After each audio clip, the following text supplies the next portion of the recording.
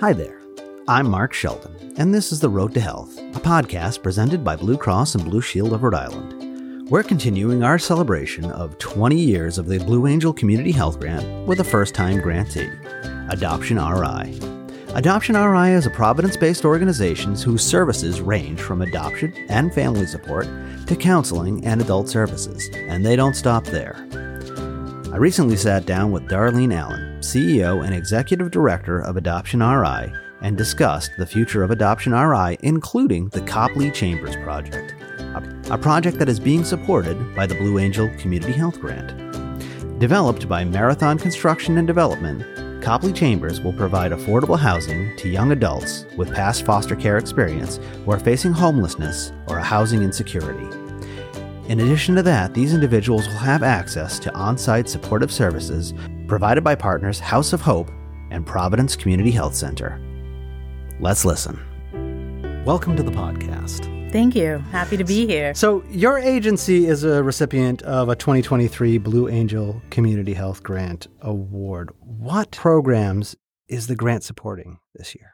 Yeah, we're really, really thrilled to be a recipient this year. The program that it's funding is called the Copley Chambers Project. It's a really exciting, new, innovative partnership that we're involved in. And we're really thankful about the fact that they're helping us make this happen, bring it to reality. Okay, so tell me a little bit more about the, what are the nuts and bolts? So the Copley Project really is, as I mentioned, an innovative project that addresses youth homelessness for kids in foster care. It's an area that I'm sure I'll talk about a little more around our mission, but it's a project that we are a partner. We partnered with a developer who has developed 26 apartments in Providence, and the goal is really to help young adults that have exited foster care to have a roof over their head, access to whatever services they need to be able to live successful lives. And our role, too, is really more of a transformational role. We definitely help them with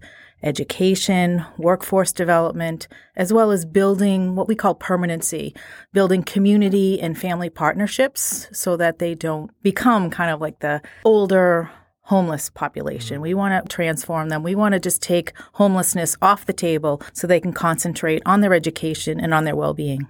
Housing is so intrinsically tied as one of those key determinants of health that it's so intrinsically tied to wellness that I'm sure you see that in your work. It really is. I mean, 1 out of 3 foster youth becomes homeless by age 21.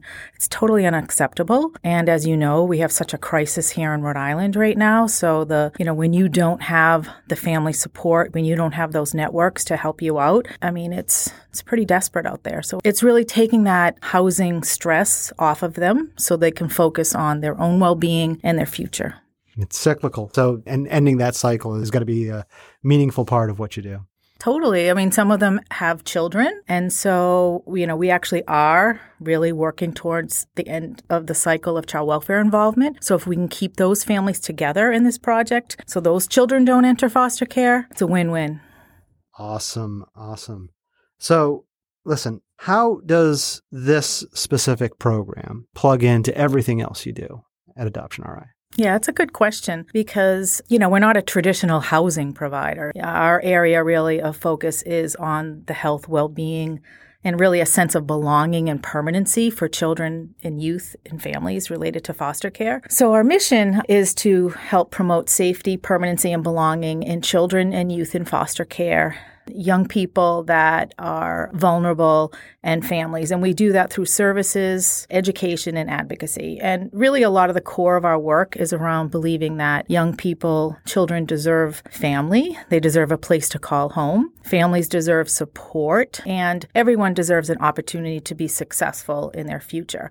And so a lot of our work really is around working with children in the foster care system and preventing them from aging out and really connecting them to families, making sure they have an education, making sure they have community connections. And over time, as an organization, traditionally we had worked with children, kind of babies to, say, 18. But over the years, and this is our 40th anniversary, we've got to meet with a lot of young people, and some of them were not adopted. Some of them did not go home. They weren't able to be reunified and connected to kind of family members. We still cared about their outcomes. So we wanted to set them up for, a positive future. And so we started to really do a lot of advocacy and a lot of work with the older youth and young adult population. Hence, like I said, the housing crisis, we were seeing that it was very hard for our youth and young adults to be successful when they didn't have a place to live. And so that's how it kind of all ties together. This partnership helps to eliminate that stressor so that we can help them make sure they get that high school diploma, get a GED, go into workforce development, go to college, get a job, get an apprenticeship, be connected to relatives they didn't even know they had. That's the kind of work we like to do. And we're able to do that without the stress of having to find them a place to live. I think that's an important thing for our listeners to learn. When you hear Adoption RI, I think that's got a scope that you might be thinking of when you hear the name. Yeah. And it sounds like you definitely have a much broader life cycle of care and community that you serve. And I think you're kind of touching on this already, but why don't we expand a little bit in terms of the community you serve? Geographically, population, what else can you tell us? Sure. To your point, we do a lot more than what people think we do. In fact, I think we need a new tagline because people imagine that we might be an organization that just does adoption. And as I mentioned, our scope is much broader than that. And our belief system around how you even create your own family if you're not within a biological or an adoptive family. So that's an area that we are working on to make sure that we can get the word out about all the work we actually do. As far as our population and our geography, we're located in Providence, but we're statewide with our direct service. We work with kids and families really across the entire state. And sometimes we may have a child that's in foster care and maybe living in a group home, say in Newport, and we have identified a family in Burrowville, we'll just say. So we work with all involved to try to help move that young person out of the group home and into the family. And so we provide services both in our office, in the community, in their homes, and in their schools. So yeah, we're pretty statewide. That's excellent and important. Just to bring a personal note into it, I am one of 3 children. Both my brother and a sister were older than me and adopted. So I've got firsthand experience to know how aligning families with, kids who need a place to live is meaningful work. Oh, thank you for sharing that. Yeah, I think you can be in a position also to help spread the word that sometimes people take for granted some of the things that young people that don't have families don't have. Like they don't have someone to sit around the table at night and say, did you get your homework done? They don't necessarily have someone to come cheer them on, at a sporting event. They live in the ocean state. Many of them haven't gone to the ocean. There's certain things that many of us take for granted that these kids don't have because of the childhoods. And so, 1, being able to hopefully give them that second chance at a better childhood. And 2, give them that opportunity maybe to do a podcast on it, maybe to be the governor, next governor, whatever. What has happened to you should not define you. And the sky's the limit in our perspective. So we want to provide as much possibility for every young person in the state of Rhode Island. So we're talking about Copley Chambers. What makes it special compared to other housing development projects in Rhode Island?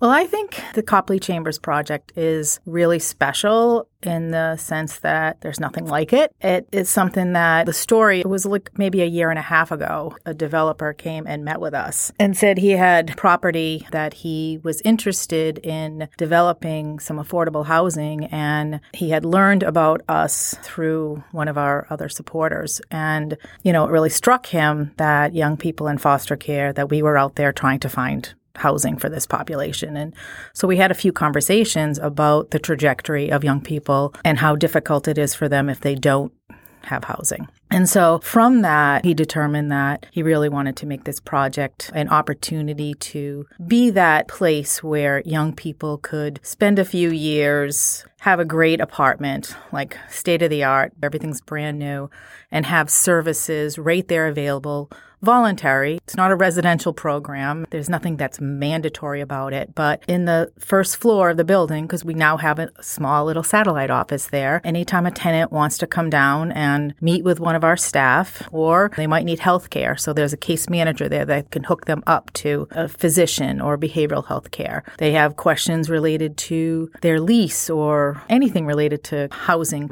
There's housing assistance there. Kind of building that almost like wrap around, what we call at Adoption Rhode Island, kind of like bubble wrap our kids, bubble wrap our young adults, just surround them with support, positive affirmations, and opportunities. So that's kind of how we came about it. So it is housing, it is supportive services. There are other places that are providing housing and supportive services, but this really has a vision to prevent homelessness. It has a vision to give young people the opportunity so that hopefully they won't need housing assistance forever. Like I said, the work we want to do is not just case management. It is that transformational work. And so it opened. We have 3/4 of the apartments filled as of, started in January. And we're in the implementation phase, but it's still a hypothesis. We're still figuring out, is this the right mix of educational advocacy and case management and that kind of stuff? So we're working on it. But our hope is that this is going to eliminate all those barriers that we know get in the way and create the negative outcomes for young people. And we can help really solve a major problem in the state of Rhode Island. We could replicate this. It sounds like it's just as much about putting a roof over someone's head as it is about giving them the traction they need to get to the place where maybe they're in a position to help someone else. And honestly, there already are young people who are part of this that, we're starting to work on trying to build a community. And there are young people that from the get-go said, I've taken the FAFSA, I've done this, I can help someone else here to do that as well. So there's already that aspect of giving back and kind of that circle. Again, still only a few months in, but that's kind of the vision of what we'd like to see happen here. It's heartening. I mean, Copley's a new project for you, but your work with young people has kept you close to the issue of housing for some time. So can you talk about your work and how you came to decide to embark on Copley as a new project? Sure. As I mentioned, we are in our 40th year, so it's our anniversary this year, and we've always worked with the foster care population. I mean, that's been a consistent. And as I mentioned, we've kind of gotten a little older along the way, and we had done a lot of advocacy prior to COVID related to housing because we saw a number of our young people have housing instability, and we knew what the data said. We actually convened a number of people across the system, particularly around housing instability and food instability, and so we did a lot of advocacy work and participated in kind of like the count. They do the count. We didn't actually provide the services on site. During COVID, one of the things that I did, and some of my colleagues across the state, we advocated with Governor Raimondo at the time to issue an executive order to not have young people age out of foster care at the beginning of COVID. And she agreed, and that was one of her first executive orders. And so that created, for a temporary period, a stopgap of the young people that were just basically put out. And it really would have been more catastrophic than normal, I guess, to say, during that period. And the federal government also ended up passing what was called Consolidated Appropriations Act that had some funds for those 21 to 23-year-olds. And we were one of the organizations that got some funds to help that population because of the success of one of our other programs called Teen Focus. So we really started to work with the 21 to 23-year-olds, and housing was an issue, obviously. And so it really helped us. I mean, one of the things we call everyone, we're trying to they're not kids, they're not adults, they're kind of so we're kind of struggling a little with how old are you, how to approach that. But that's kind of how we got involved in that, and really how we get involved in a lot of the work that we do. We do the work, we identify a gap. We often start with a lot of advocacy around it. And then if the gap still exists, we kind of go all in and try to see if we can create an intervention to actually address that gap. So, like you said, we're in the early days of this program. What is your hope for Copley Chambers community in a year or 5 years?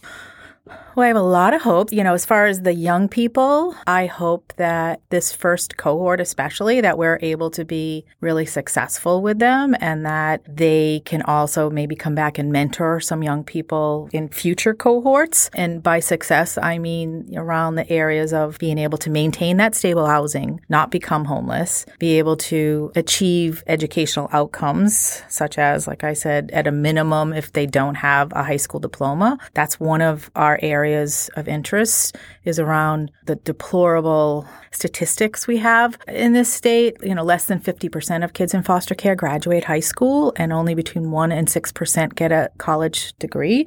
That's shameful. Mm-hmm. And so one of my hopes is that with this particular cohort, we have the time and they're engaged, they're interested, and that we can show that we can change that. Okay, so that's one of them. And as I've already mentioned, I hope that we can help them come work here at Blue Cross Blue Shield, maybe do an internship at the governor's office, whatever they want to do.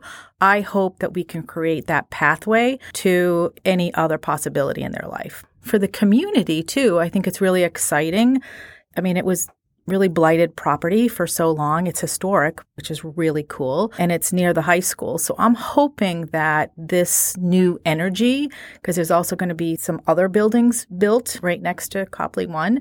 I'm hoping that we're good neighbors. I'm hoping that we can partner with others in the neighborhood. And I hope it's really part of a revitalization, just something very positive for that community. I'm hoping we can listen and learn and do good things for that community. And I'm hoping for Copley, as I mentioned, there's going to be a Copley 2 and 3 potentially in the works. So I'm hoping that, and it's not going to be all for former foster youth, but I'm hoping that they all can kind of build this really great community of people that are living there, and community between the partners around how we can help and better be partners in the community. It sounds like a nice cycle of sort of co-ownership of the area. And like you said, the word community is coming up a lot, which is heartening, right? Yeah, it's, again, still early in it, but those are the things that I'm hopeful for and what I'm working towards in this project. Okay, so how can our listeners support your work? What is the best way to help Adoption RI and to help Copley Chambers? Well, thank you for asking that. There are many ways that people can get involved in the organization and help with this project and just help the organization in and of itself. We do have what's called Gathering to Give coming up in June, and that is 3 fundraisers that we're hosting June 2nd to June 8th. June 2nd will be at what was formerly known as the Biltmore, the Graduate, and that is kind of a traditional gala. And then after our gala, we have a luncheon that is on June 6th, and that is in East Providence at Wannamoysit Country Club. And at that luncheon, we're going to really highlight a number of people who are making a difference in the lives of children. It's a luncheon. It's a great event. And then we have a third event down in South County that's like a big party with Steve Smith and the Nakeds at a place called Kinney Bungalow. And that's just going to be a really fun event. And we're so thrilled that Blue Cross Blue Shield is one of our sponsors, and so tickets are going on sale. If you're not interested in coming to events, there's still lots of ways you can help us. I would come to our website, www.adoptionri.org. People can make a donation. People can become a volunteer. People can talk to us about adopting a child, and a child can be any age. We work with a lot of teens that need families. And maybe you could help in this Copley Chambers project. We might need a tutor. We might, there are just lots of ways that people can kind of give back. And we'd love to talk to you and figure out how you can do that. There'll be additional information in our show notes, as always. Okay, sounds good. Is there anything you would like to share before we're done here today? I've already mentioned that we're really intentional about wanting to make a difference related to the educational outcomes, because we do believe core, you need a family, you need an education, you need a roof over your head. You need a lot of things, but those are kind of core to be able to be successful. And so I would love people to know that if we set our minds to it, I think we can actually change things. There's not that many young people in foster care. So if we are intentional, we can really change that. We can move that less than 50% graduate high school to closer to 100% if we work together.